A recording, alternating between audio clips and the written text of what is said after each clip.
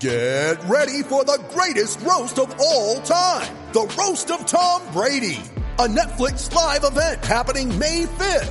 Hosted by Kevin Hart. The 7-time world champion gets his cleats held to the fire by famous friends and frenemies on an unforgettable night where everything is fair game. Tune in on May 5th at 5 p.m. Pacific time for the Roast of Tom Brady. Live only on Netflix. You ready? Showtime. On May 3rd, summer starts with The Fall Guy. Let's do it later. Let's drink a spicy margarita. Make some bad decisions. Yes. Audiences are falling in love with the most entertaining film of the year. Fall Guy. Fall Guy? Fall Guy. That's what the poster said. See Ryan Gosling and Emily Blunt in the movie critics say exists to make you happy. Trying to make it out? Nope. Because I don't either. It's not what I'm into right now. What are you into? Talking. Yeah. The Fall Guy. Only in theaters May 3rd. Rated PG-13.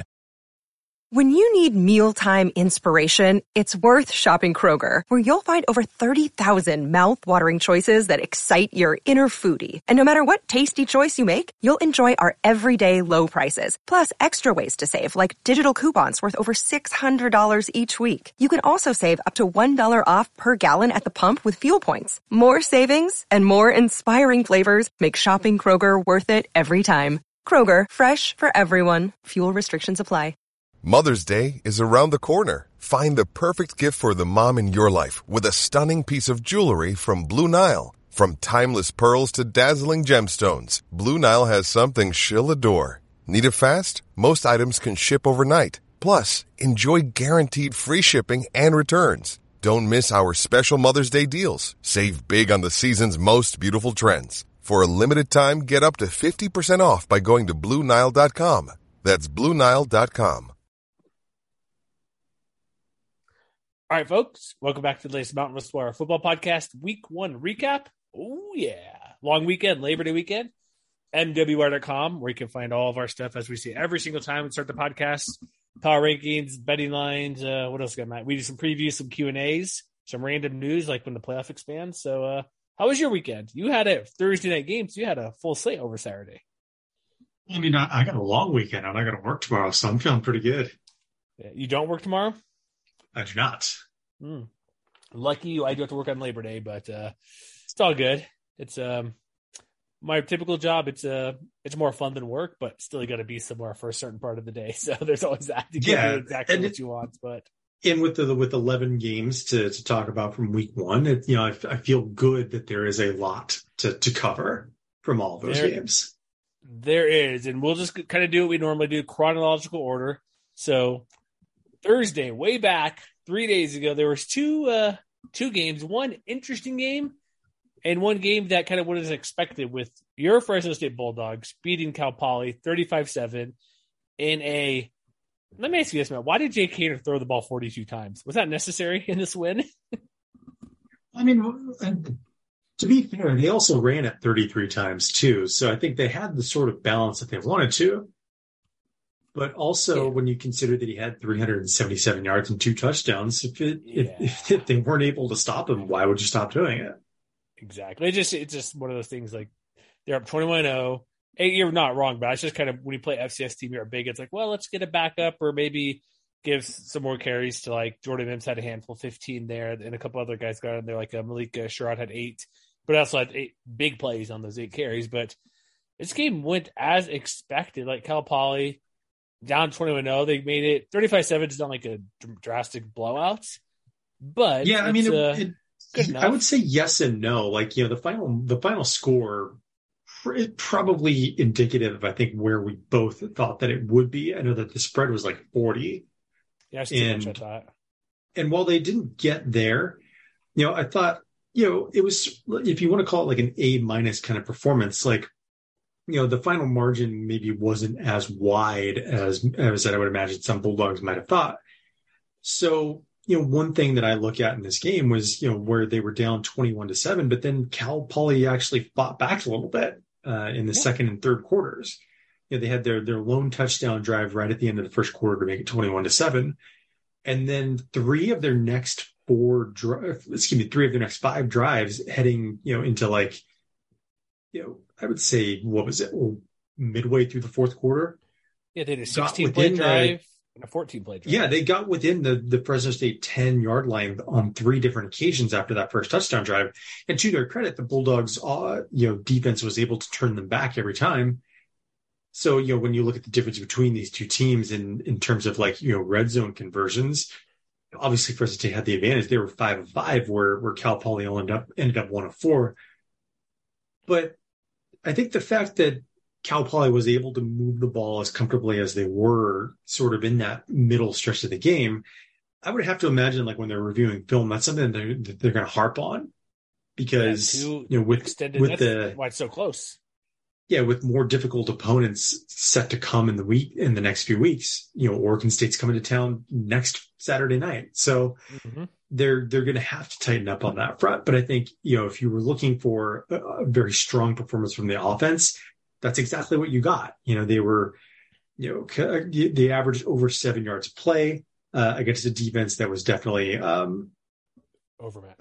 Rebuilding from some of its key components last year.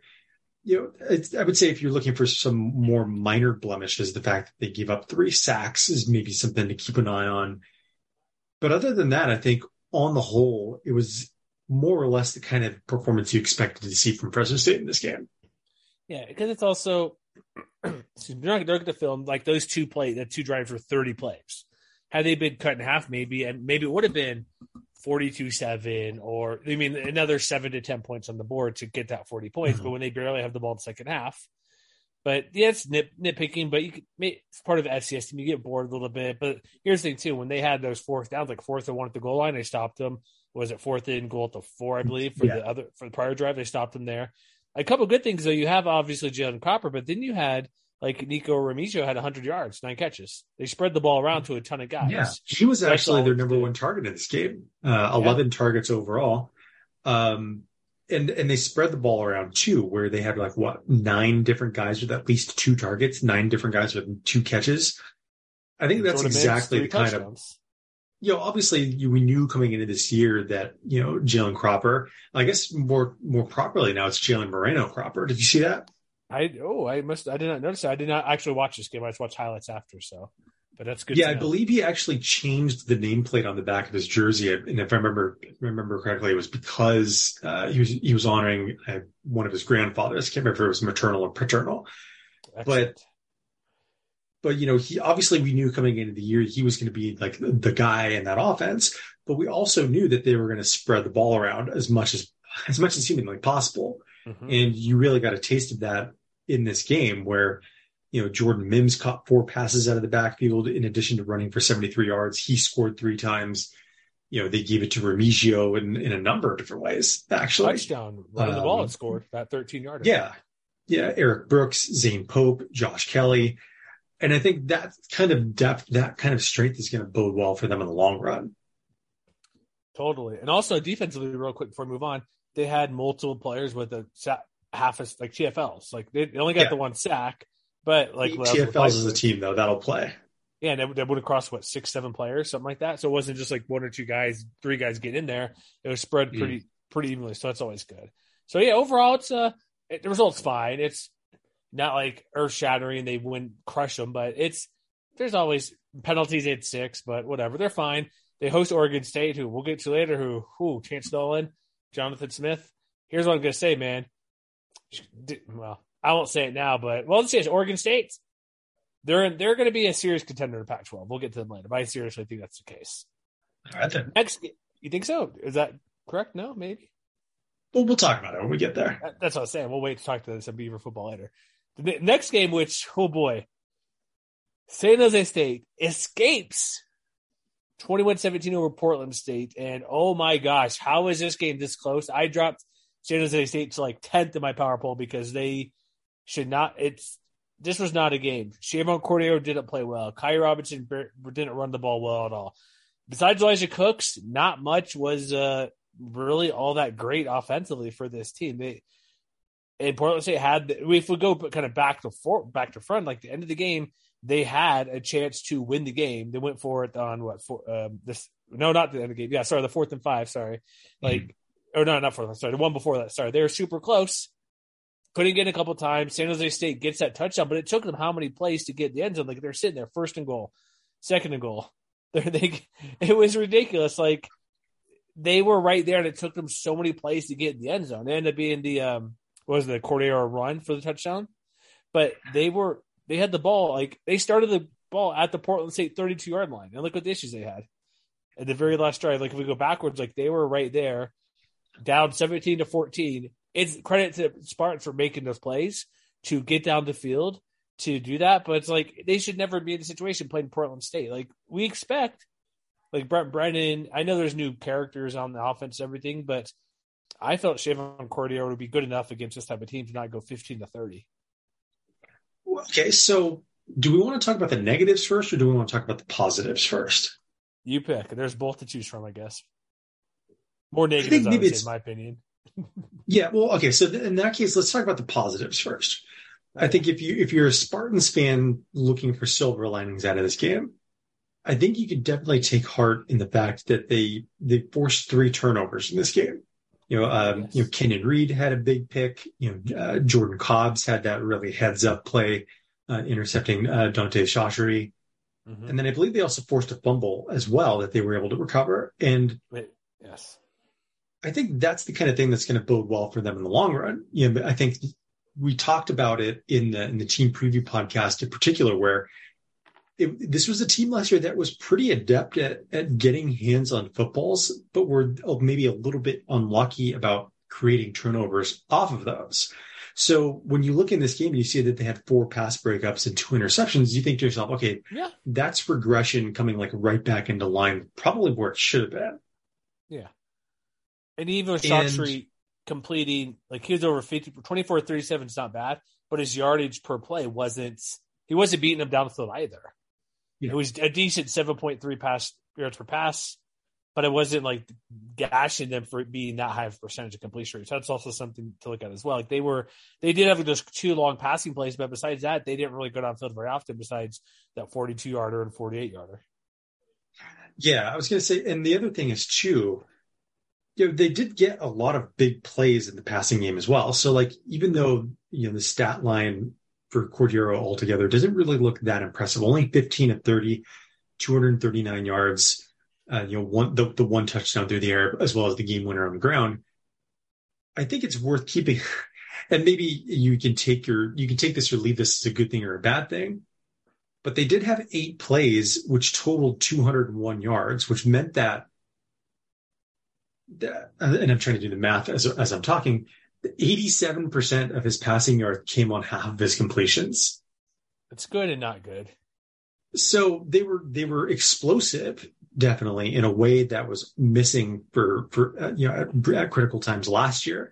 So that in itself is a step in the right direction. But then again, to your point, there was that maddening inconsistency from drive to drive. And if we want to start pivoting towards the negatives, I think that sort of scattershot accuracy is something that we've known about Cordeiro for a while now, that he can be very hot and cold in that regard.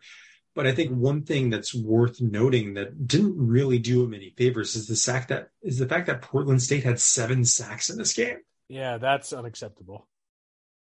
And that, I think, I can't remember if I wrote about it in the preview that I wrote, or if that's something that we talked about in the preview. But I remember one thing that I wrote at a minimum was how the offensive line, relative to basically every other offensive line in the Mountain West, is very undersized. Yeah, we did mention that in either that preview or multiple previews. So, and so I look at the fact that some of the guys that I know for a fact we mentioned in the preview, BJ Malo, who had double-digit sacks last year, he had one in this game. Parker McKenna, their sophomore linebacker, had one. But then there were other instances, and I think maybe the best example of this is Tyree Shakir, who, if the name sounds familiar, that's because he's Khalil Shakir's brother. He had 3 sacks in this game, and he's a safety. 3 sacks, 4 TFLs. And I remember there was one play where he basically came in and nobody blocked him, because everybody's attention was focused sort of, the line is, or rather the pocket is sort of shifted to the left, and he came in free from the right side and was able to take Cordeiro down. And you saw that a lot in this game, 7 sacks, 11 TFLs. That to me if I'm a Spartans fan, is maybe the one thing that concerns me the most, because that is the kind of thing where, when you face better offenses, better defenses, especially, they can make you pay more for that. Yeah. That kind of mistake prone sort of execution is going to be less forgiving in future weeks than it was in this one. Yeah. Remember, they go to Auburn next week, and they're already currently a 21-point underdog on the road to Brian Harsin, soon to be former team. Yeah. I mean, let's put it this way. This is not a team that on paper should be getting outgained by 100 yards by an FCS offense. And that's exactly what happened in this game. Yeah. Or obviously offensive line give up 7 sacks, or the rushing attack, which we already mentioned earlier in our preview. Kyrie Robinson, yes, he had 50 or 85 total yards. He had the 2-3 receptions, but man, the running game only 49 yards. Like, that's unacceptable. And Cordero had 32 of those, not after a sack yardage. So I'm not sure what his total would have been overall. Probably and they put themselves in a lot of difficult situations too, which didn't help matters. They were only 4 of 12 on third downs in this game. Yeah. And even in the situations where you would expect them to be able to move the chains, third and short, so like between 1 and 4 yards, they were only 1 of 5. Yikes. But yeah, I think the bigger concern is that on average, they were facing a 3rd and 8 throughout this game. And they were 4 and 12 on third downs also. It doesn't help.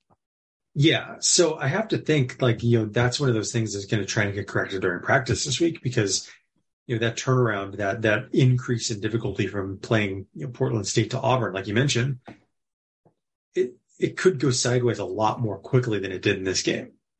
Yeah, because I felt Spartans were, as I said all year, I felt there's 5 teams, well, preseason, that may change now, but where Air Force, Boise State, Utah State, Fresno State, San Diego State were the 5 teams that could win. And San Jose was like maybe 6 if things go well. But after this game, I dropped them deep because, things happened. It is opener. There's a little bit, rush factor, just random things here. Opening game. New quarterback, new system for him, new receiver, but Elijah Cook played really well. But the same problems that plagued them a little bit last year with not running the ball at all. And that's going to be a big issue, because versus Auburn, you can't just Crabber to throw every down. Cordero, like you said, inconsistent at best at Hawaii. But it's just this is a frustrating game. If they got the win, they made that last touchdown run when it counted, but they were trying to throw it. It was iffy on that last drive from when Spartans went up by 7, scored the 7 points on the touchdown to go up by 4. But that was those couple plays are pretty stressful when they're passing and trying to figure things out, and eventually just tucked and run. But if the running game doesn't get fixed, the offensive line, it's going to be a long day next week at down in Auburn. Yeah, let's put it this way. Their last 3 drives started at the Portland State 32-yard line or better. And they got exactly the 1 touchdown out of it. They had a missed field goal, turnover on downs, and then finally punched it in for a touchdown. If nothing else, that's got to get better. The amount of points that you get out of any red zone trip like that. Yeah, they missed a field goal as well. It's like, geez, they got the win. That's all that matters, and hopefully they figure things out before they go next week. So next game, move on Saturday. Michigan 51. We got a lot of blowouts. Colorado State 7. So I will say this. Yes, it was a blowout. It was never in doubt. They just crushed them at will. I did like Clay Millen. Efficient, but not going down the field. 16-20, 137 with super late TD. I did like how they were spreading the ball a little bit on the first couple of drives. Yeah, they got a first down here or there. They made some plays, but they're clearly throwing short to see what they could do to the receivers. So him having that percentage, that's a positive, because a guy getting his first start ever, going to Michigan, the big house, 90,000+, 100,000 folks. And he found a couple plays here or there. Like, I don't know why. It's besides if 51 points is not good, but I felt him in the situation he's put in, Jay Norvell still kind of spread it a little bit, but he wasn't going down the field or going to have they don't basically, in my opinion, watching Millen wasn't going to go down and make big plays for them to win. They're more of like, let's just kind of throw it, sling it, see what we have. A couple of longish plays, but it was never in doubt. But I was pleasantly surprised when they're first in a couple of drives. He had an interception in drive 2 or 3 there in the first half. Too many 3 and outs, but there's a couple times, like a few, 3-4 drives, including the touchdown that went about 7, 8, 9 plays. So there's a couple positives that way where they moved the ball a little bit. But remember, Michigan's defense is what led them to the playoff last year. And yeah, they did lose Aiden Hutchinson, but there's still plenty of guys back. But that's probably the most positive I have, that he was efficient and completed the passes he's asked to throw. That's something, I guess. Yeah, I think, other than the interception, he didn't make any bad decisions other than that. No, they made a good game calling as well, I felt, at the place. And I think the other maybe more concerning thing is, like, he mentioned, okay, well, how do you replace Aiden Hutchinson? And so there was this conversation that was going on Twitter throughout the game, because one thing that I couldn't help but notice, Millen took a lot of hits in this game. He did, yes. And I know that people were pointing out, they were pointing out to, like, Yabi Anoma, Michael Barrett, other guys like that. But then, we just talked about San Jose State giving up 7 sacks. So did Colorado State. Yeah. And but also it's Michigan and it's not Portland State. In Michigan, that's a little bit different, but still not good. But I guess what I was thinking is, okay, well, in the same way that we've talked about it in a number of different ways, and, like, last week with UNLV, for instance, it was like, well, it's Idaho State, or, this week with, Colorado State, losing, so badly to Michigan, you say, oh, okay, it's Michigan. But honestly, that offensive line looked like it got eaten alive. And I don't know that you can necessarily explain it all away by just saying, oh, well, it's Michigan. Well, I'm not doing that, but that's a big part of it, in my opinion. But no, 7 sacks, that's unacceptable, because you could scheme around, like, do bootlegs, you can move the pocket, you can do different things so that if your offensive line's struggling, where you can move the quarterback so you're not getting the sack, so at the very least you throw it away. So there's other plays they can run where you're not going to get sacked, where it's just a typical 3 or 5 step drop back. But they got to switch things up if that's going to continue when they play going forward. Like when they play, I'm not sure the next game is, but I don't know the schedule. But basically, you're right. I'm not. You can't just say, "Oh, it's Michigan." Colorado State plays Middle Tennessee next, by the way. Okay, that's okay. No, that's correct. Yeah, they have a Rams. They also didn't really get a lot of push on the defensive line either, which was a little bit disappointing. Like, I think when I was coming into this year, I was thinking, well, okay, what is the pass rush going to look like? And I know that Muhammad Kamara had the lone sack on the day, but I think more concerning to me is that duo of Blake Corum and Donovan Edwards didn't really meet a lot of resistance otherwise. Between the two of them, they had 25 carries and, if my math is correct, 140 yards and 2 touchdowns.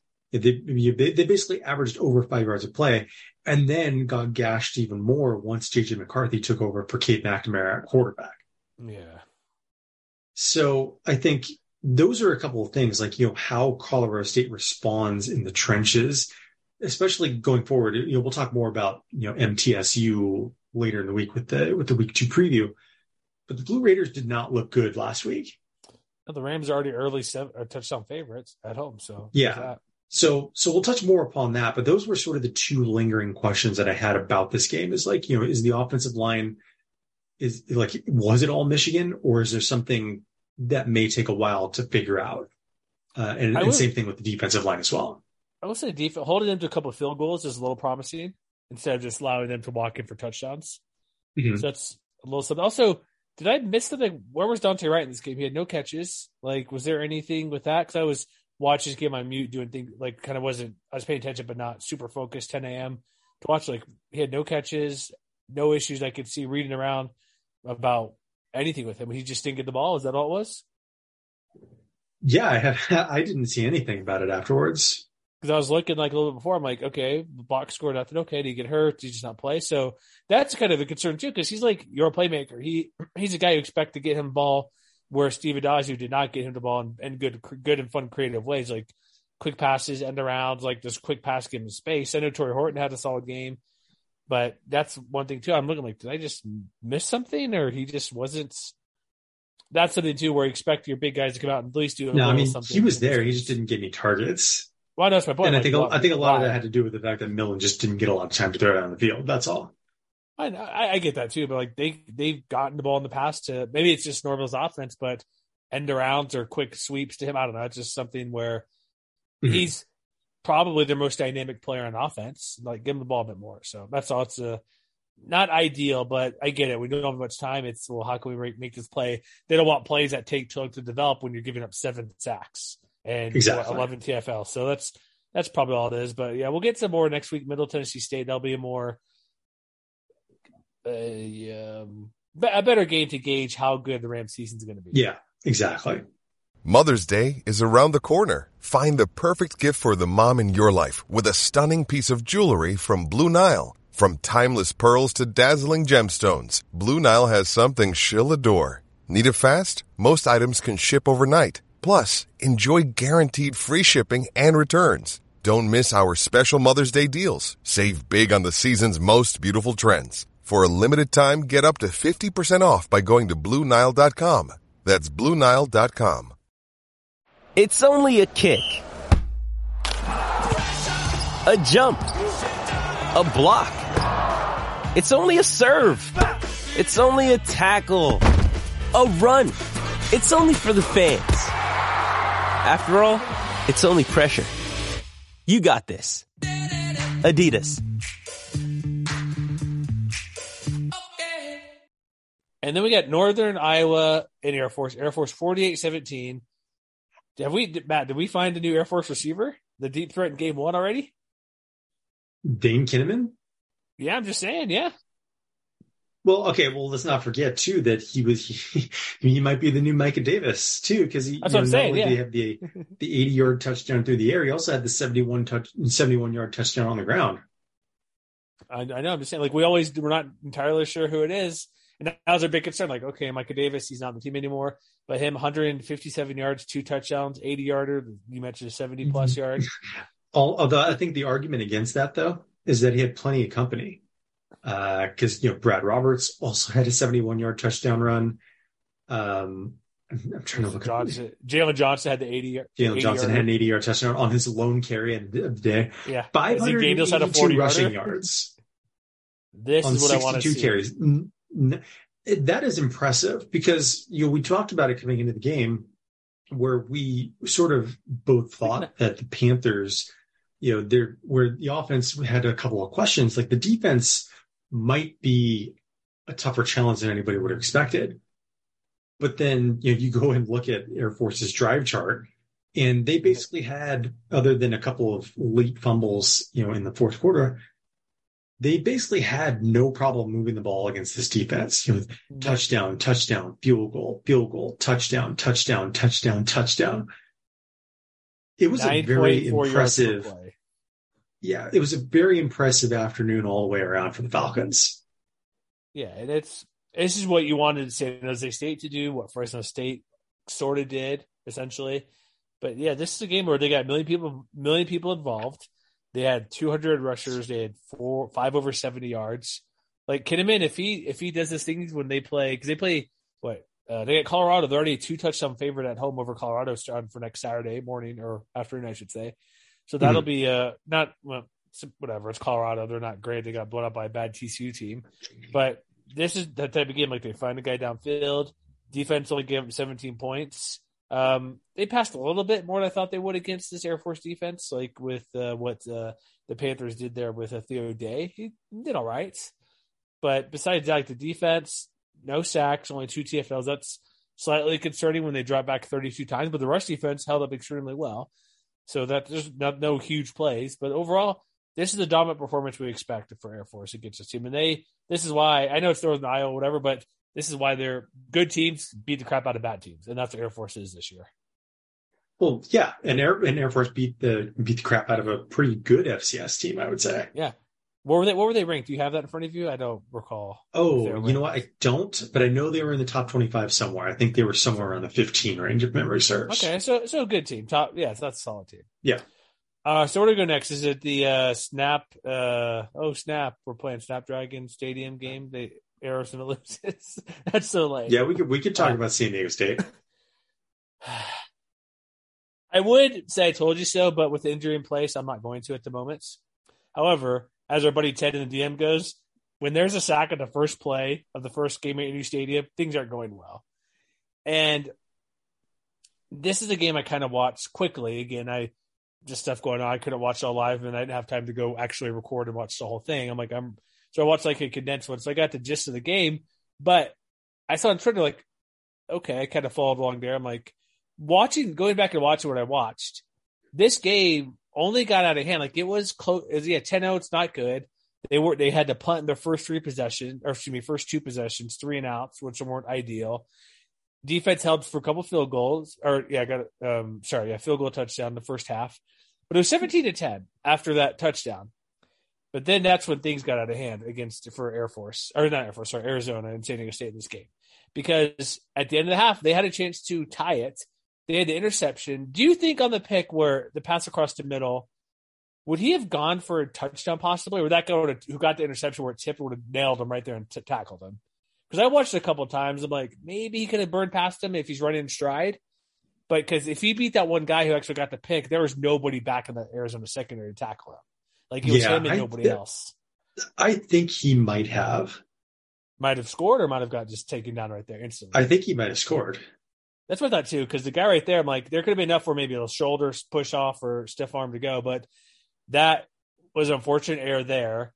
Then they led to a touchdown. Okay, 24-10, but they rattled off, 21 straight points to go up 31-10 because they got the ball to start the second half. They score again, 14 straight points. It's like, there was that change, and then it's like... Yeah, Arizona got the ball out of halftime, marched right down the field in 5 plays, and that was pretty much it.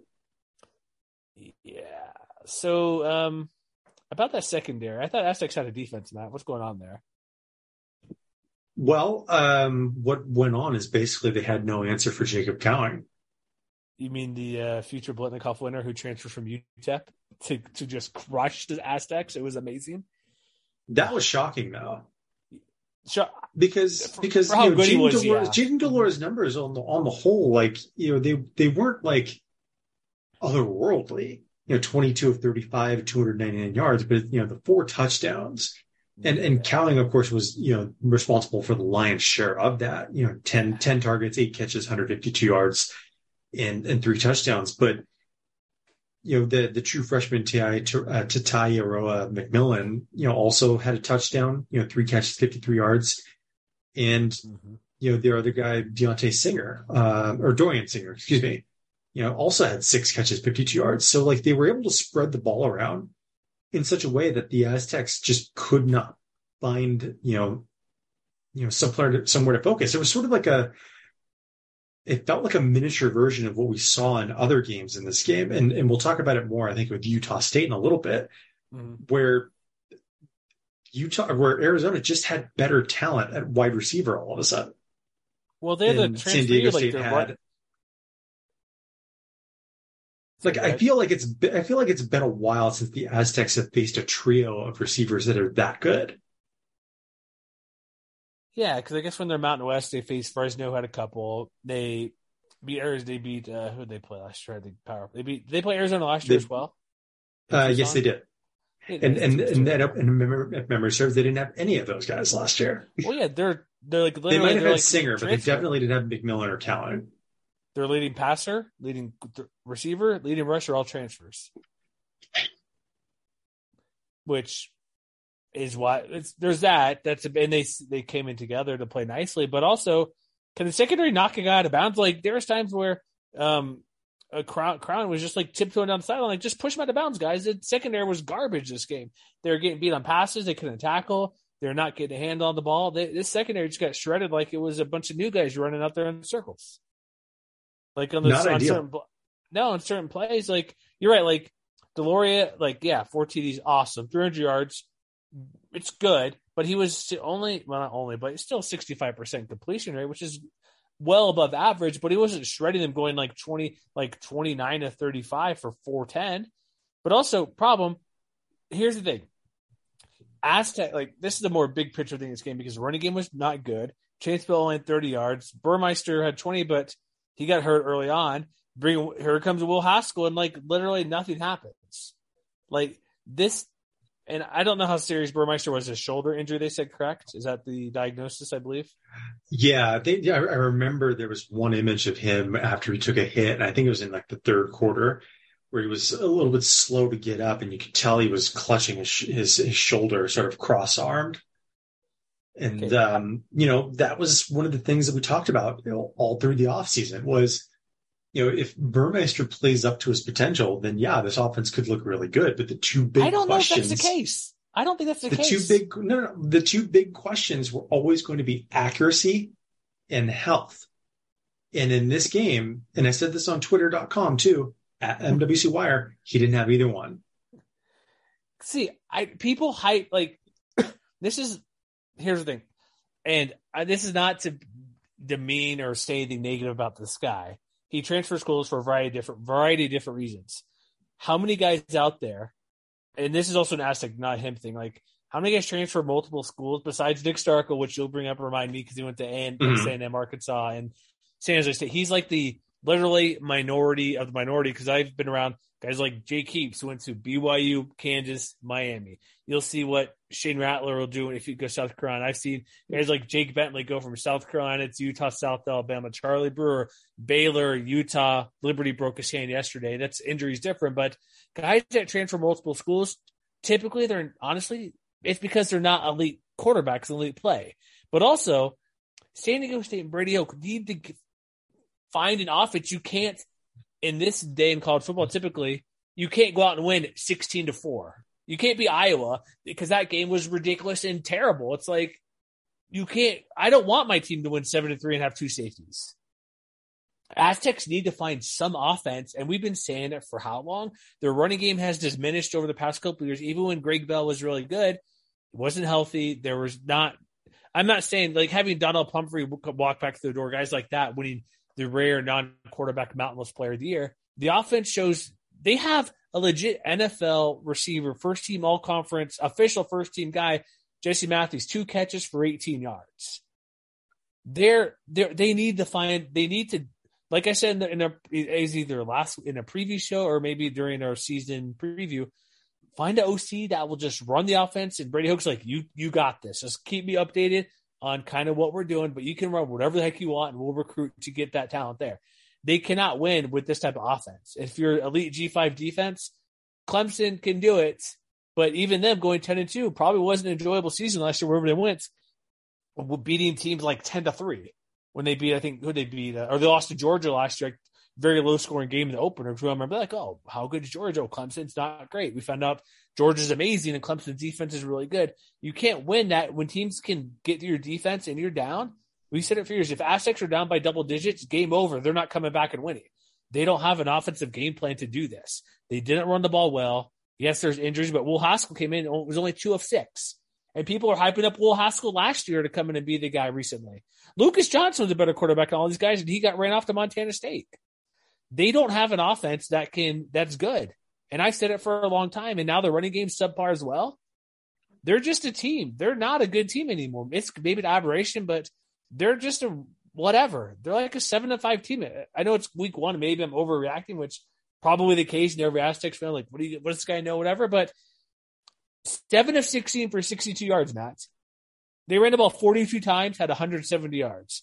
Their defense got lit up by a bunch of guys who came in during spring football. New quarterback, new running back, new receivers, and Aztecs couldn't stop any of it. I will contend that the running game was actually a little bit better than the box score would indicate. I think the problem 2 of 11 was on third downs. I'll throw that in there as well. Sorry, I'll go. But the big problem in this game was if all you do is look at the box score and you look at the quartet of Cam Davis, Jalen Armstead, Chance Bell, Jordan Byrd. Between the 4 of those guys, they ran for about 124 yards and averaged over 5 yards carry, which is pretty good. Yeah. The problem in this game is that it was very boom or bust, because you look at the fact that they had 6 big rushing plays that totaled 82 yards. That meant, to your point, that almost half of their rushing yards for the game came on about 20% of their carries. So while Cam Davis had 8 carries, 39 yards, nearly half of those yards came on 1 carry. Same with Armstead. Same with Jalen Armstead. More than half came on 1 carry. Jalen Byrd. Yeah. So I think that there is something there that it was working. They just weren't consistent enough to make it work from drive to drive in this game. And to your point, they also didn't get any help from the quarterback situation. So I don't know if I necessarily agree with everything that you're saying. But I do think, given the fact that they had, in general, a field position advantage of about 5 yards, their average starting field position was the 34-yard line compared to Arizona, which started at 29 on its average drive. They also forced 2 turnovers. Problem was, they also gave the ball away 2 times as well. And to your point, like they were 2 of 11 on third downs, but they also were 2 of 2 on fourth downs. Okay, that's still 4-13 on third and fourth down. That's still not good. Yeah, I'm not trying to like excuse everything away, but I'm saying that there were some things that were working in this game. Like when they were on schedule, ironically enough, the 2 first downs that they actually converted on third downs came from within 4 yards. They were 2 of 3 on third and short. Problem was they were just never in third and short. And even when they were in third and mid, they struggled mightily in moving the chains. They have no passing game. That's the problem. And a lot of that fell into the quarterback situation. So that has to get better. But it won't. I will never, ever believe all these fans. Oh, I know he got hurt. So whatever. I'm not piling that way, but I'm never believing it until I see it. That's why all off season, I've been consistent. I'm skeptical about this guy can run a 4.3. He doesn't run a 4.3. He was injured Virginia Tech. Oh, but he still played all the games. I don't care anymore. It's like with George Lonnie, we get to that game. Show it to me. I'm not trusting. I never trust their Aztecs quarterback. Christian Chapman's last guy, and he was well above average, didn't turn the ball over, was efficient, but it's also the offense. They don't allow a quarterback. If you're a quarterback, why would you want to go to San Diego State when you're tasked to hand the ball off and throw it 12 times a game? What good quality quarterback wants to go there? Why is Jesse Matthews still on this roster when he gets the ball 4 targets a game? Why would you want to play for a team like that? Look, we just talked about at Crowley for UTEP. He was great there, but I can go to Arizona, which is obviously not a huge step up in my opinion, but just whatever. Like, how can they get good guys to come to this school when you're playing the type of ball they play? It's not just, there's glimpses here or there. The running game, a bunch of guys did reasonably well, but like you said, a lot of the yards came on boom or bust. Half the yards came on one player. It's beyond frustrating for this team. Their defense is good. And also, remember, one of the touchdowns was Arizona screwing up and kicking the ball in the back guy's butt, and they were covered in the end zone. Mm-hmm. So they really only scored 13 points offensively. And they were outclassed in the first quarter. They outclassed in the end of the second quarter, into the third quarter with bad interceptions.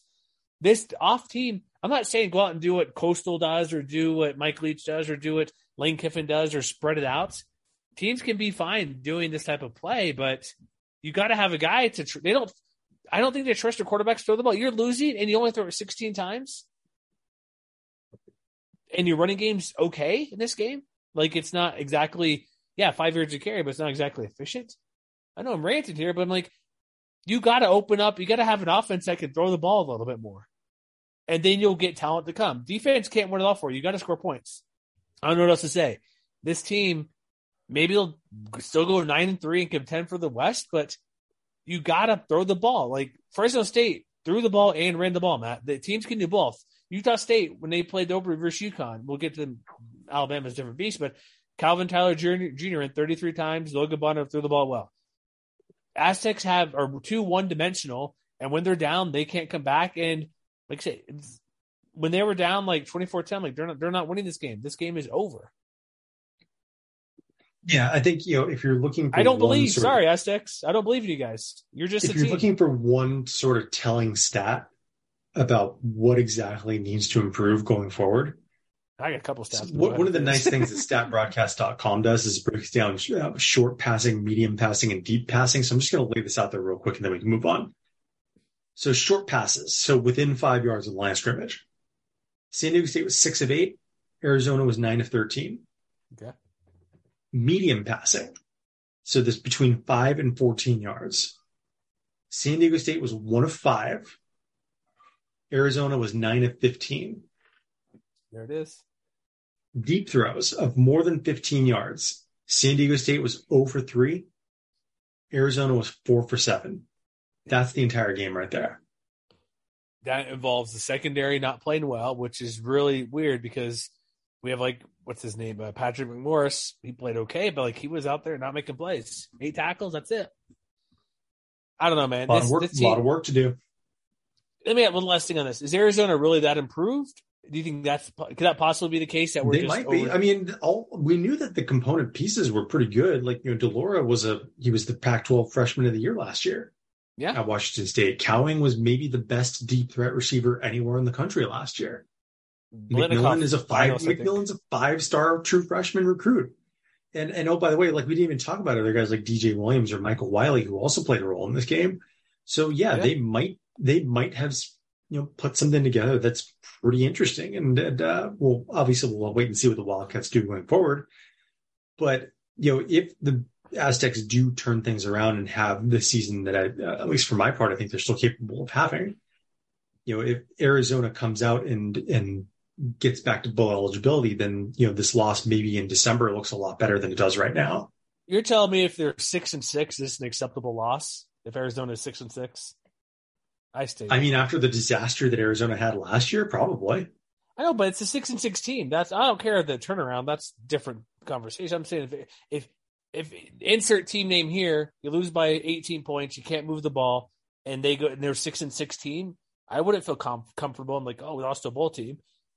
That's just me. Let's move on before more people get. Just a matter of perspective, I guess. It is. I'm not a believer. Again, I'm changed. I'm at this point in life where you got to show me something. If you don't bring it to me, I'm never going to believe you until you do it. And they brought nothing to this game, and I'm confident in saying that. You're right. All right. Yeah. You feel passionately about that. I do, because Aztec fans get on my nerve and say, this guy's the best quarterback ever. We're going to throw the ball all over the field. And they've never done that since Ryan Lindley was around a decade ago. So come at me what you want, but they just don't have it. Offensively, nothing.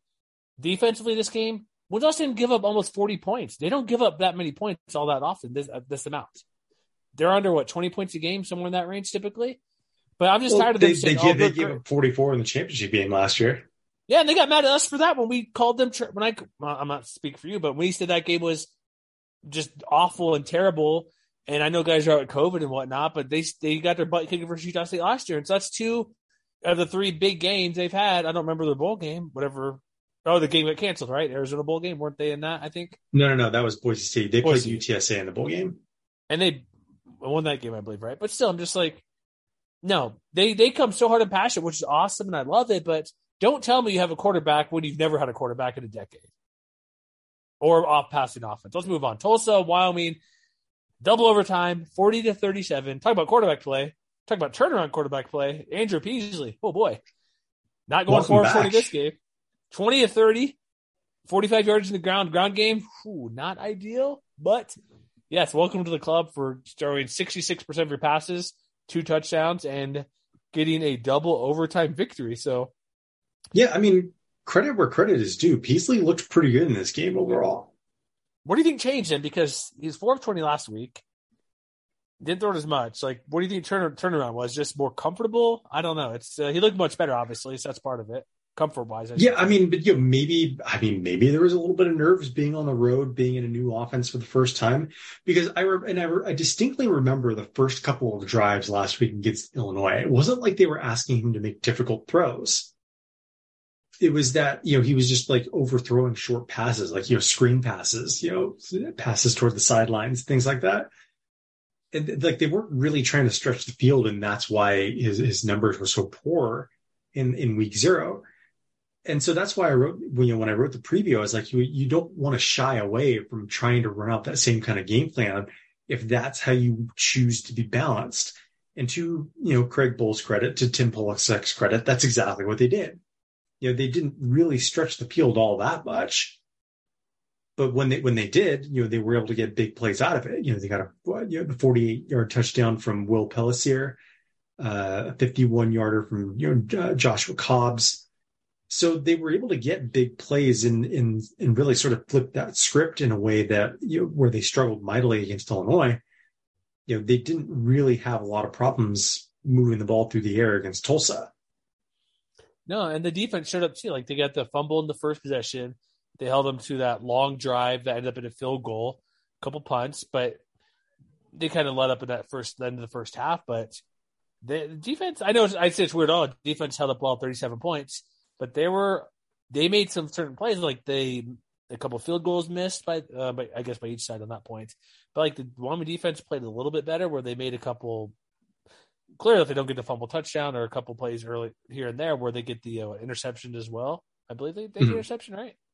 Yeah, they had. Or am I wrong? Did it? Was there? No, sorry, no, my bad. No interception, fumble. Excuse me, I was looking at the wrong thing here.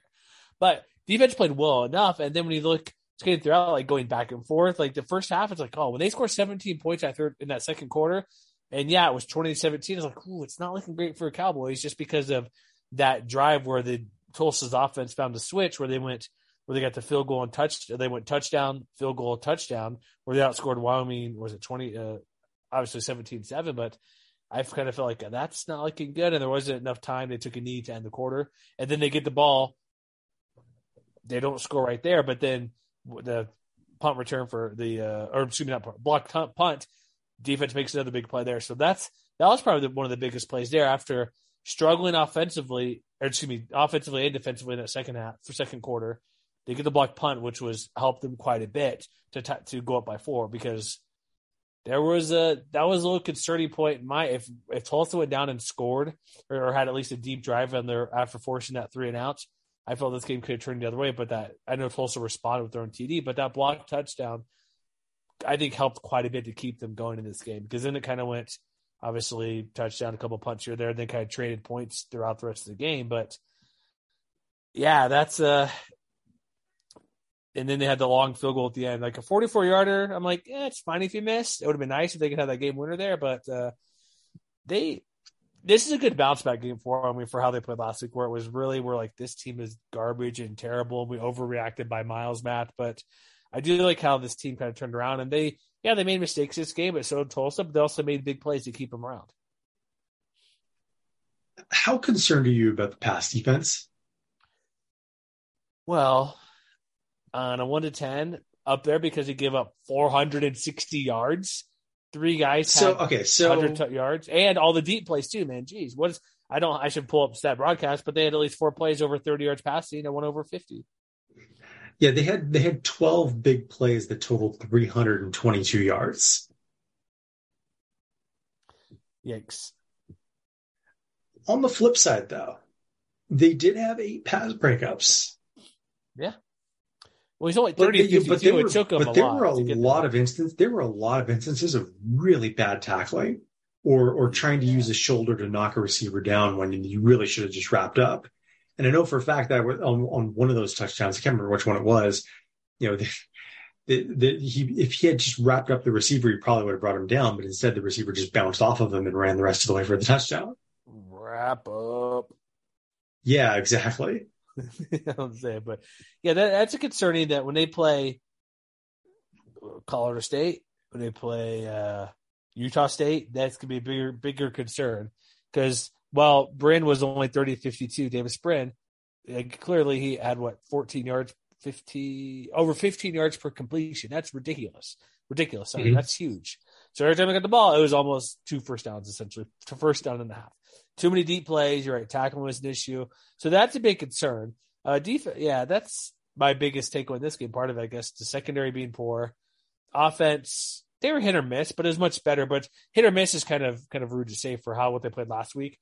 Running game could have been better. I know Titus Swen didn't have the best game, but Peasley can run a little bit to kind of offset that and help a little bit if there are some issues.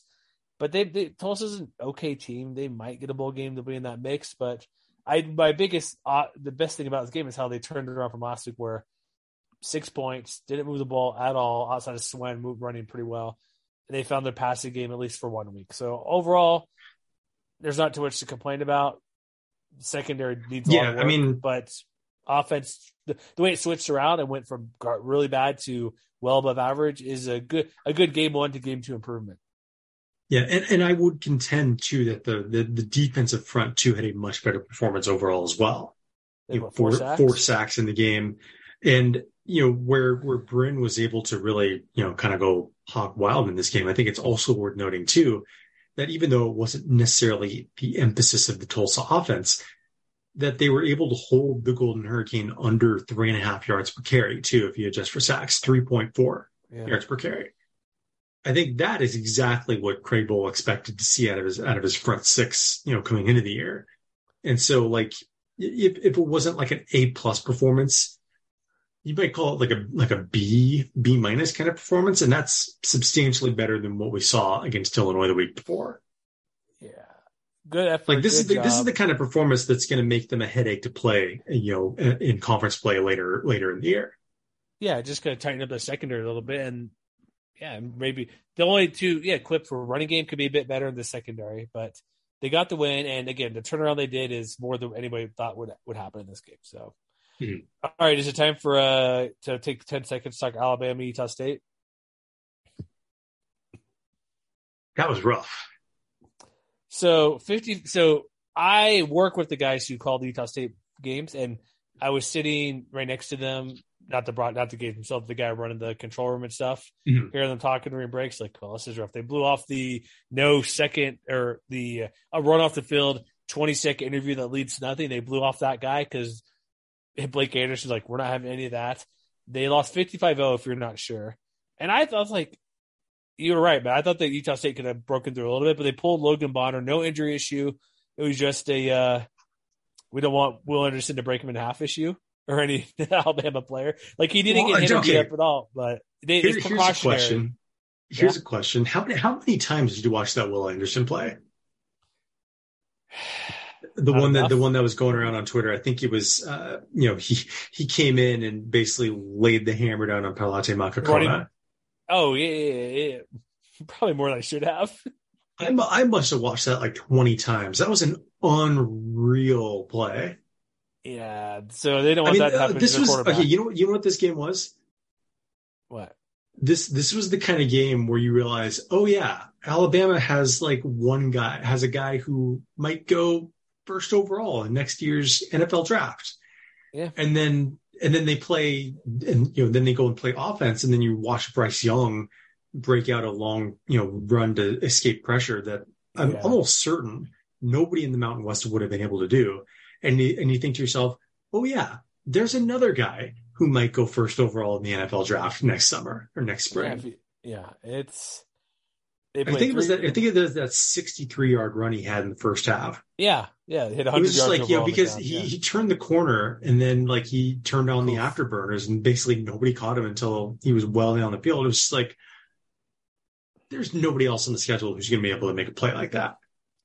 No, I wonder. Here's what I was thinking during the game. Remember those? Did you actually read the story about the guys who made the $1,000 bet for Utah State to win the national title? Did you read that? I read a little bit of it, yeah. It's pretty interesting. We talked about Moreda's show. It's like just two random Jersey Italian guys. Like, this will be funny. Let's make a bet in Utah State or whatever. I wonder if Nick Saban printed that out. It's like, hey, these guys predicted them to win the national title, not us. Some random three bettors out in Jersey. That would not surprise me at all. No, it totally would not. But I am surprised, like Utah State. I felt with the way they have offensively, they could have done a little bit of something. I mean, I think there was one play in particular that sort of told me everything I needed to know about this game. And I can't remember which Alabama receiver it was because there were so many touchdowns in the first half. It was either Trayshawn Holden or Jermaine Burton, but there was one touchdown where he grabbed the pass around, I want to say like the 4-yard line. And poor Andre Grayson was basically dragged all the way to the end zone from there, trying to bring this dude down. Impossible. This is not, I mean, and so when I say that this game has a lot more to do with Alabama than it does with Utah State. Yeah, clearly. I honestly don't know that there's much you could take away from this game. Yeah, like the first team offense didn't really do anything at all. But, Alabama, there are reasons why Alabama is the odds-on favorite to win the national championship, and they were all on display in this game. Yeah, and I don't fault Blake Anderson for kind of waving the white flag early on because I think Bonner was taken out early second quarter, I want to say. I don't know exactly when. Yeah, something like that. It's like there's no point. We're down. I don't know what the score is, but they're down 17-0 in the first period, down 41-0 at halftime, essentially. or no, technically, actually they were. So I don't know how when he came out, but it's a smart coach move. Like there's no reason to put him in that situation where injury wise or whatever. And again, I kind of was hoping Utah State could put up like 17 points or something. That's kind of I'm like, oh, they'll break through something. They'll get something going here because they're conference champion. They brought talent back, but yeah, Utah State fans, don't be too concerned. That's why I think I kept them at the exact same spot in the power poll for this week. I think I'm having them 4th or 5th and kept them there. I switched the team up. I think I put Nevada pretty high because heck, you're 2-0 and you deserve it. But yeah, you can be bummed, but don't be overly concerned. Like this means your team's not any good because you lost 55-0 to Blake Anderson said this is the best team he's seen in 30 years in college football. And that's scary to hear. You know what? On one Saturday, they definitely looked like it. All right. Next game. Break up the Wolfpack. 2-0. They're going to be 3-0. Welcome to my bowl projection this week, or bowl guesses, like to say after week 1, because they technically are for the most part. They came back and played very well against, I know Texas State isn't great. 38-14 win. Looks like Illingsworth is going to be the guy at quarterback, I believe. He had the better passing day, the more efficient wise. He only had 2 incompletions. Running game, not ideal, but they scored touchdowns that mattered. Getting off to the hot start really helped them in that first or third quarter. Texas State, it's weird. They say that no offense. They threw the ball. How do you throw the ball 51 times and don't even get 300 yards? That's kind of a feat among itself to see, right? That's because Nevada has played excellent defense through 2 weeks. I know, I'm just saying, but that's usually expected. If you're throwing 50 times, you get about 300 yards, but they did not. They got to 289, but they picked them off twice. They had 2 interceptions. The defense played great. 11 TFLs, 4 sacks. They got to the backfield. You had also SSCMA had another good game, half TFL, handful of sacks. Yeah, Bentley Sanders had 2 interceptions. Does he also have a fumble recovery in last week as well? Is that correct, I believe? Well, I know Maurice Woolmer had one in this game. Sanders had 2. Sanders had an interception last week against New Mexico State. He had 2 in this game, including a pick 6. Maybe that's what it was. Yeah, he had a pick 6, 3 total, 2 TFLs. Yeah. He probably be player of the week, right? I'm guessing defensively. Probably, yeah. And I think, more to the point, like the defensive line played a lot better as well. Obviously Don Peterson had another excellent game. He had 2 sacks, but I think more encouragingly, he also had a lot more help this time around too. Yeah. 7 players at TFL, I think, or half. Yeah. James Hansen had a sack. Adam Wynand had a sack. So, like there's a lot of encouraging signs for this defense. And I know that a lot of people are sort of throwing it out there like, yeah, okay, well, it's only New Mexico State. Yeah, it's only Texas State. But I don't care. I feel like you need to reiterate, like, good teams beat bad teams exactly like this all the time. They scored multiple ways. So if you were sort of on the fence about whether this would be a bowl type team this year, I think through 2 weeks, they've looked a lot better than I expected. I would say, which is not to say that I expected that they would look bad, but we talked about it all offseason. We just did not know. And while it hasn't necessarily been as flashy, like if you compare it to the Fresno State game, for instance, like it wasn't like Illingworth or Cox were pitching. No. The offense has work to do. But they were very efficient, though. They were, combined, Illingworth and Cox, they were 16 of 20, 144 yards. And I would say, most importantly, no turnovers. +4, also turnovers. Yeah. And so I think, obviously, and I looked it up, this was the first time since 2017 that a team in the Mountain West has had back-to-back games with at least 4 turnovers. So while that might be sort of difficult to continue replicating week after week, this defense and ball control type offense that they put together, the offense as a whole, like, the running game was more modest, I would say, this time around, but that was offset by the fact that the quarterbacks took a step forward, didn't make mistakes, and just generally played pretty well. Yeah, 16 efficient, but they weren't explosive. But think of this: Ken Wilson comes over from Oregon. Defensively, I'm not overly surprised how they're playing. They're playing quite well, and this is kind of what we expected, where it would be defensive team, offense would struggle because let's be clear, offense was not great in this game. They were okay, like they were 4 of 14 on third downs, not good. They did average 7 yards per pass, which is fine. Only 3 yards of carry on the ground. Not to do a negative, but they did score a defensive touchdown. Like, defense is what I expected it to be, maybe even a little bit better. I know it's Texas State, and they're probably not going to do all that great in the Sun Belt, but Nevada's going to be 3-0 because they're going to play Incarnate Word, and I'm pretty confident they'll beat them. And then, heck, no joke, they play Iowa. Iowa, I was listening to, I know you don't listen to Solid Verbal very often, but they made a funny joke about the gentleman's touchdown with a field goal and 2 safeties to win 7-3.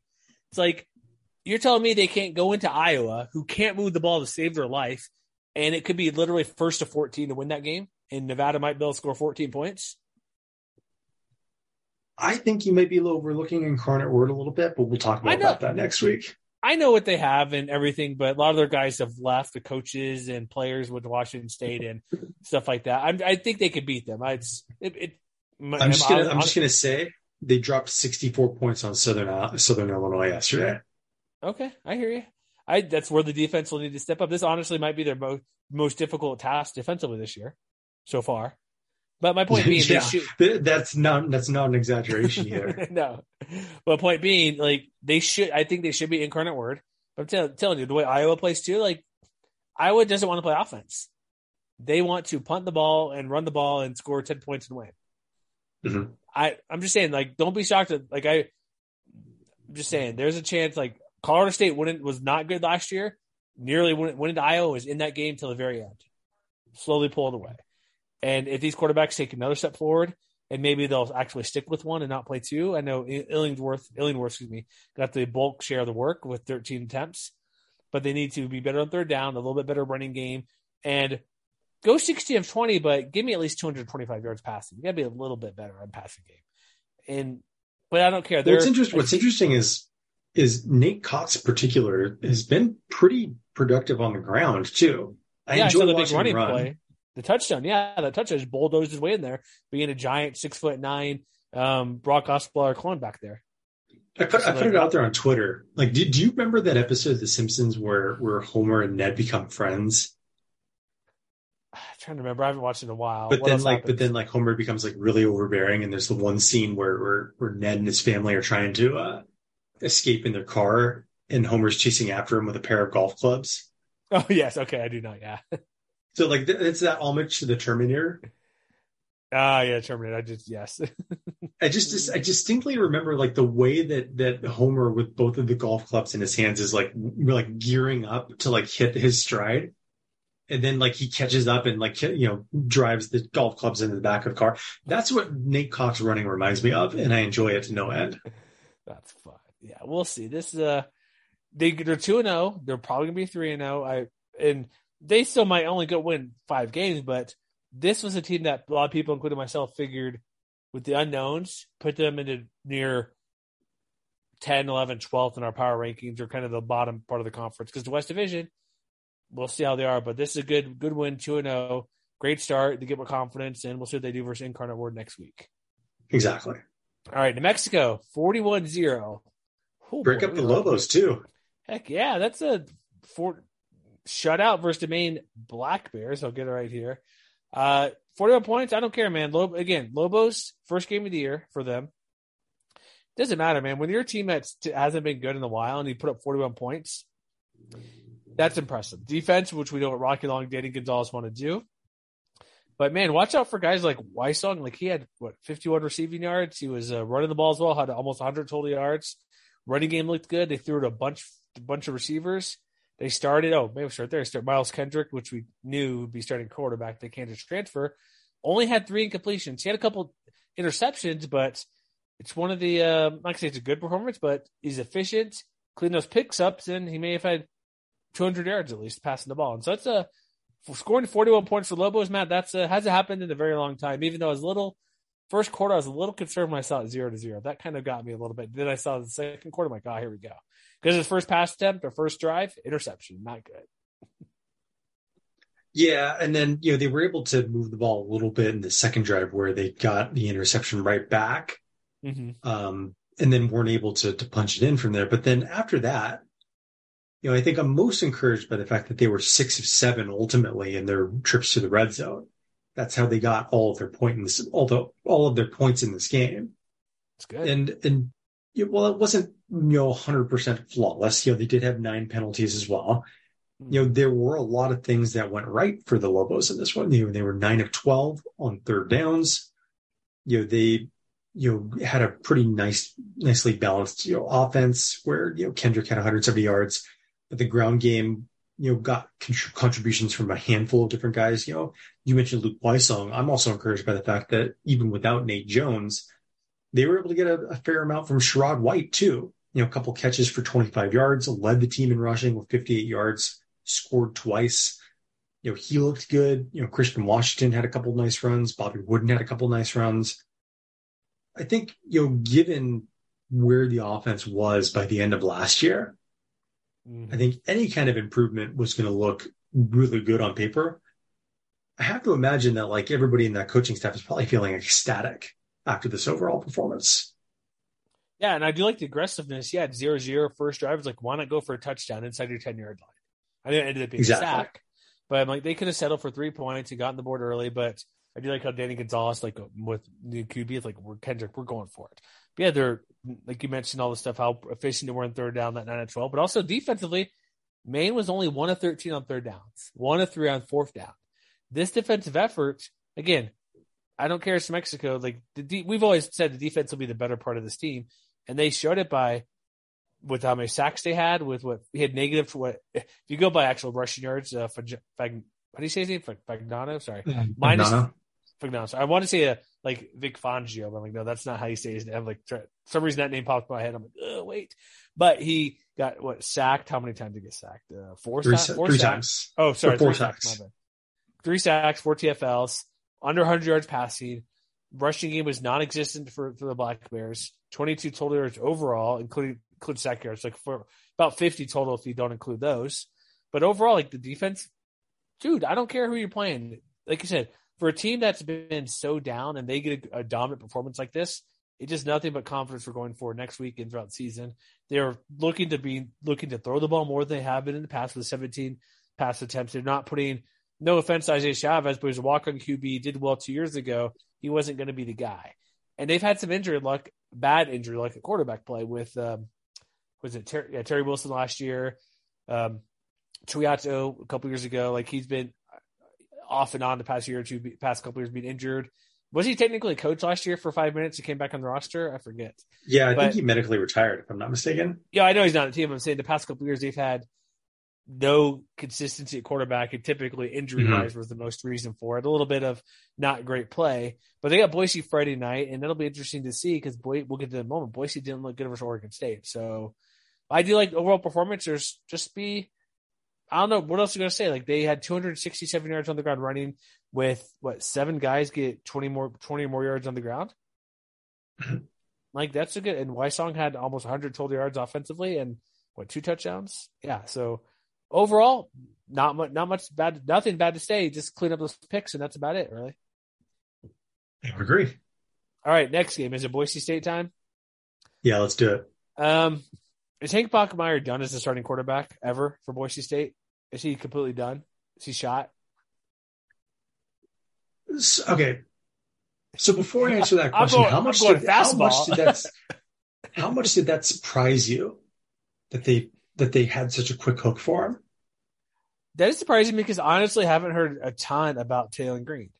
Like there was no. We all figured it is surprising because through spring, fall, it's like Hank Bachmeier's a guy. Everybody assumed because he's been around for 5th-year starter. He's played he's been good enough and done above average at times. Never been that elite quarterback, but he's been the guy for years and years.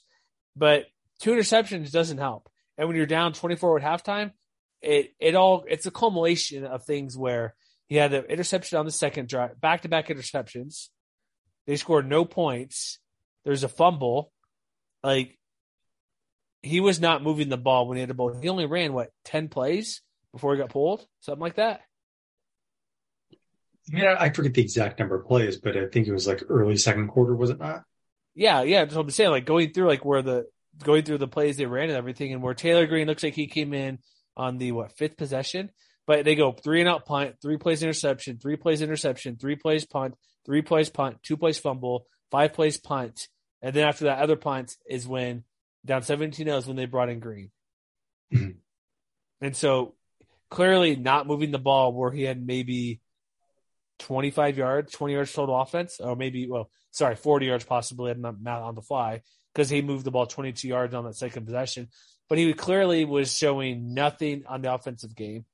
And also, same thing I said about San Diego State. George Kalani is dead to me, like I said last year. End of last year, I'm like, nope, prove it to me before I give you any benefit of the doubt. However, Taylor, hold on. And let me pause you right there.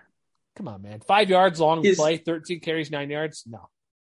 Okay, but here's my question though: is that a George Kalani problem, or is that a Tim Plow problem? Hey, Taylor Green had 102 yards on the ground running the ball. I know he had a 74-yarder. I get it. Yeah. But I'm just saying, it could be, it could be both. I'm just saying, I know last year, offensive line issues, they're swapping guys in and out due to injuries and whatnot.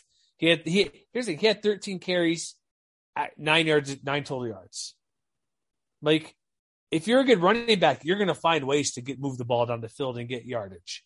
Okay, here's the other thing, though. The offensive line sucked yesterday. Well, it all comes together. Like, okay, why would I even believe? Okay, there's even more reason to not believe in George Kalani if the offensive line can't block. I'm not putting it all on him. I'm just saying, like, he had the 75-yard scrimmage. I know that it came out like shortly before the game started that Ben Dooley wasn't going to be playing in this game, but I don't think that horrible performance can just be pinned on one person. Well, I'm not. I'm just saying, like, in general, if you're that good of a player, you'll find ways to get some yards. I mean, not if you're not finding any, not if the offensive line, as veteran heavy as it is at this point, isn't opening lanes for you. Well, because because they got beat repeatedly up front, and I think that there's no better evidence for that than the fact that they had 8 TFLs, 2 sacks in this game as well. The Oregon State's front seven just beat Boise State's offensive line over and over again throughout this game. That's not a Helwani thing. That's not a Bachmeier thing. I mean, I think that it definitely played a factor in Bachmeier's poor decision-making, especially on the turnovers. But I do think that you're maybe being a little bit unfair to Helwani in particular, just because I think the bigger problem is the offensive line just did not get the job done. No, it totally is. But I'm just, again, like, if you're a guy, I don't know, repeat myself, but you're not wrong when you give up that many TFLs, 2 sacks. But here's the thing. Green brought a spark to the offense in multiple ways. Here's also part of why I could see, like, kind of maybe to belabor my point, but he came in, Green, 19-28, moved the ball pretty well. Obviously on the ground, he had 257 total yards. When you start passing the ball well, you would think, oh, I know they're down, obviously, because second half looked much better, but the first half, they were one of the worst teams in the conference yesterday in the first half. They couldn't do anything right, which is why they pulled Bachmeier. And then they did outscore Oregon State in the second half to go up 17-10. But that clearly wasn't enough to come back when you're down 24-0. But there's a lot of things wrong with this team. It's the same issues the past 2 years. Offense injuries are a thing. Okay, they come in this game. You should be healthy game one. I don't know why Dooley's not playing. It's like, that's unfortunate. But you're a team that recruits the best in the conference for how many years in a row, and you don't have an offensive line? In game one, you don't have that? And that trickles down to why Bachmeier didn't play well, part of the degree. Why Helwani doesn't play well, because he can't find any place to run, like you said. What am I supposed to say when you can't block, you can't run, your guy can't pass? What do you have as a team? You don't have much. Okay, well, and here's another thing we haven't even mentioned yet. None of those guys we've mentioned play defense either. Yeah, J.L. Skinner, come defense, on. They got beat badly in the first half and the second half. They just got beat for 60 minutes. Chance Nolan, great QB. I know there's 2 picks, but they couldn't guard Musgrave, who had 89 yards, and multiple guys with a lot of deep plays. They had at least 4 or 5 plays over 25 yards. Like, they were getting beat. Okay, so do you want to compare the big plays in this game real quick? All for Oregon State, right? Almost. Because Boise State had 4 plays for a total 4 big plays. So on the ground, that's runs of over 10 yards or passes of over 15. So as a team, Boise State had 4 big plays for 158 yards. Oregon State had 12 for 356 yards. they tore through that defense like it was nothing. Does Boise play Fresno this year? They do. Fresno by 4 touchdowns. I don't care. Like Chase Nolan ain't Jay Kaner back there. But Oregon State, no joke. They're going to compete for the Pac-12 title, could win the whole thing. But Boise, like this, also, I don't think all this was on, like Oregon State's good. They played well. They're amazing at home. Boise, like if you're trying to put it the right way so it sounds the best way to put it out there. My point being, this wasn't all Oregon State being overly dominant, just attacking and crushing Boise State. Boise State just wasn't good in this game. In the second half, they picked it up, but Bachmeier's probably not starting that. He's done. I think he's not playing again for Boise State. Green moved the ball much better.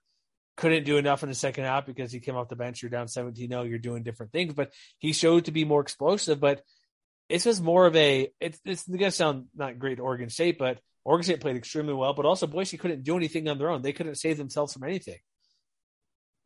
They offensive line, garbage, like you said, which leads to the running game not going very well. But Oregon State, changed on, beat them up. Or the only decent thing was maybe Boise rush defense. But then again, they let up a handful of too many big plays on the ground. It just wasn't good all the way around. No, somehow Oregon State was only 4-13 on third down, which is a shocker that they're that inefficient. Boise didn't move the ball. Yeah. And Jonah Dalmas also missed 2 field goals. Let's not forget about that too. And they were +2 in the turnover margin, and they still lose by 17 points. You're +2. You miss field goals. I don't know. 5-3 is a lot, so that's not 2-0 because 2-0 is different than 5-3 in turnover margin because Oregon State had chances to score off turnovers, which they did. But Boise State was -2, and by the way, not +2 for Boise State.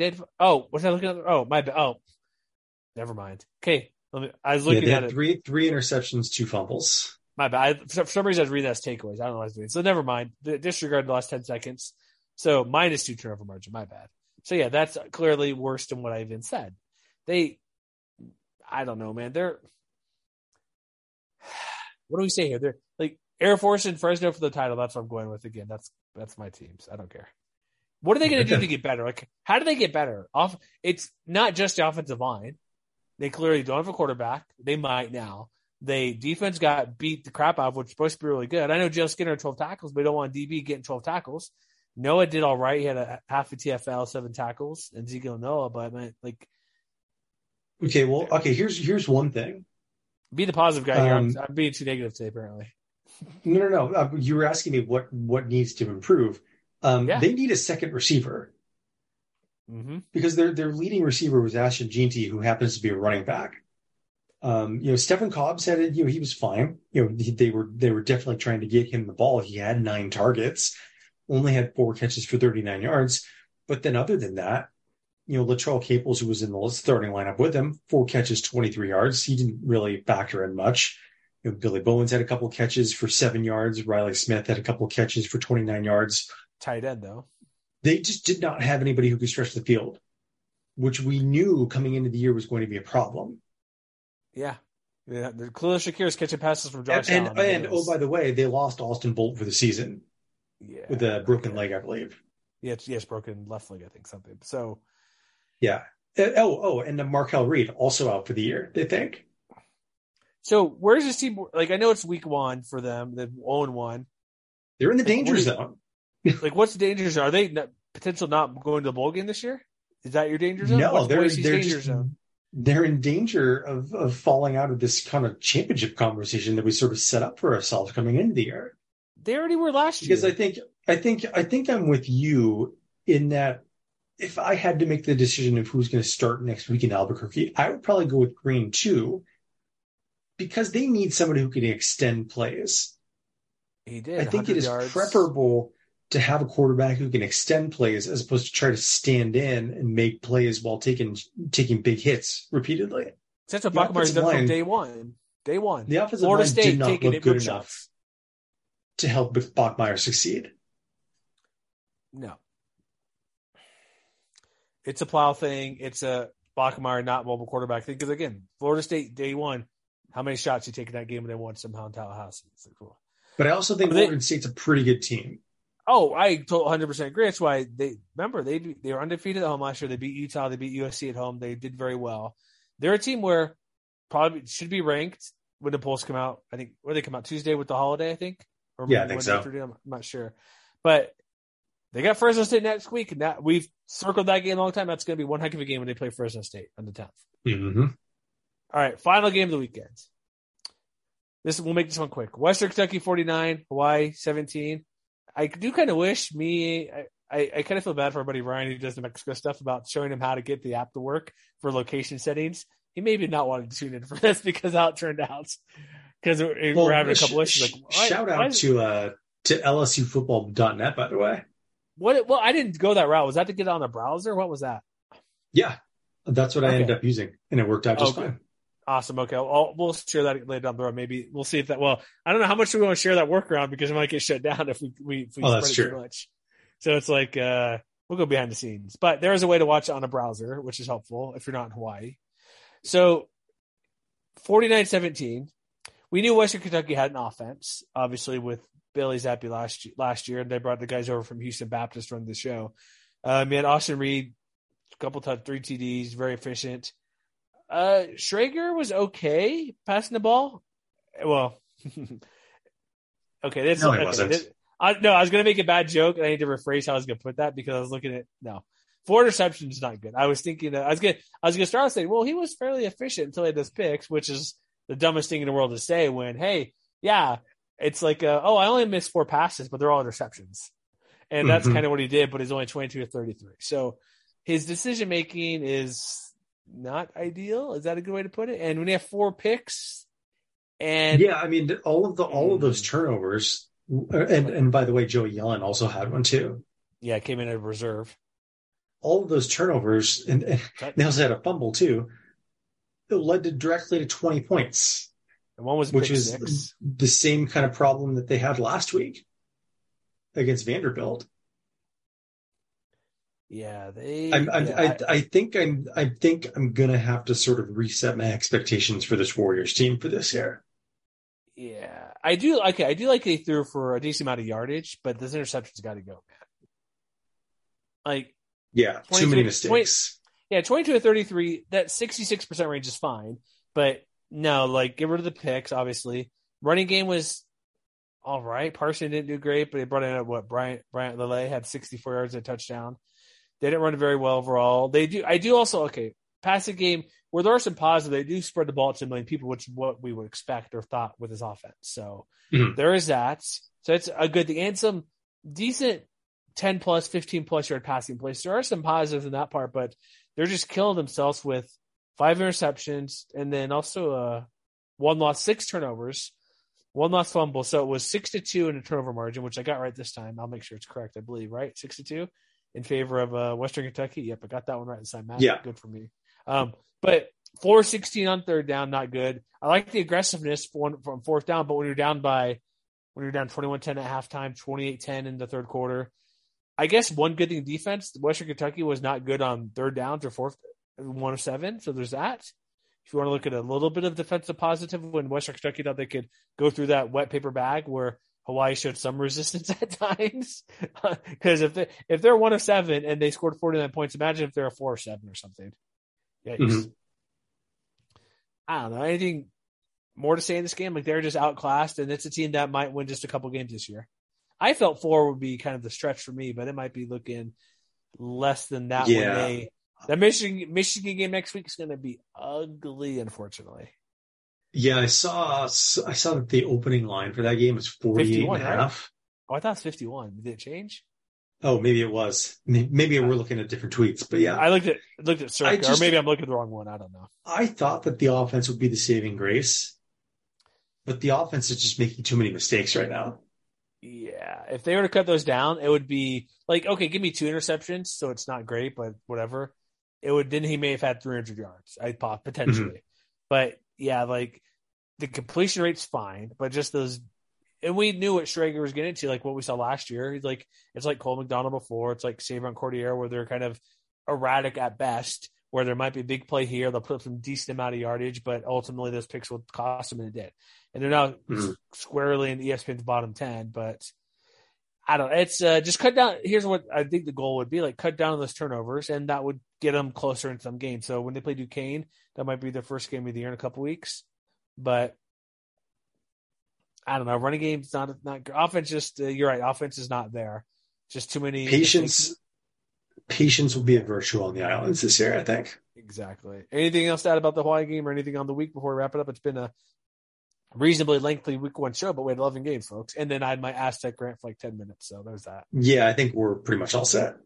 All right. So MWR.com. Subscribe to our show if you haven't. If you got this far, thank you. Appreciate it. We get more. I've noticed some more people listening. So like quite a few more, which is nice this off season and coming in the past couple weeks. So we have our week 2 stuff coming up, and yeah, just we'll have some more reaction type stuff. We'll have all sorts of random stuff on the website. Q&As are fun to do. So I think also, Matt, I may bring up something fun next week to do for either the podcast or written stuff people might look forward to, something I may toss in. But also, I'm going to have some issues with the quarterback rankings I'm starting this week. There are some teams I'm not sure where I'm going to put them, but we'll discuss that for another day. So check us out, MWR.com, and we'll get ready for week 2 and a lot of games. And let's hope for a festive week with some more wins. That's my goal for the team, for the league. So that's what I want to see.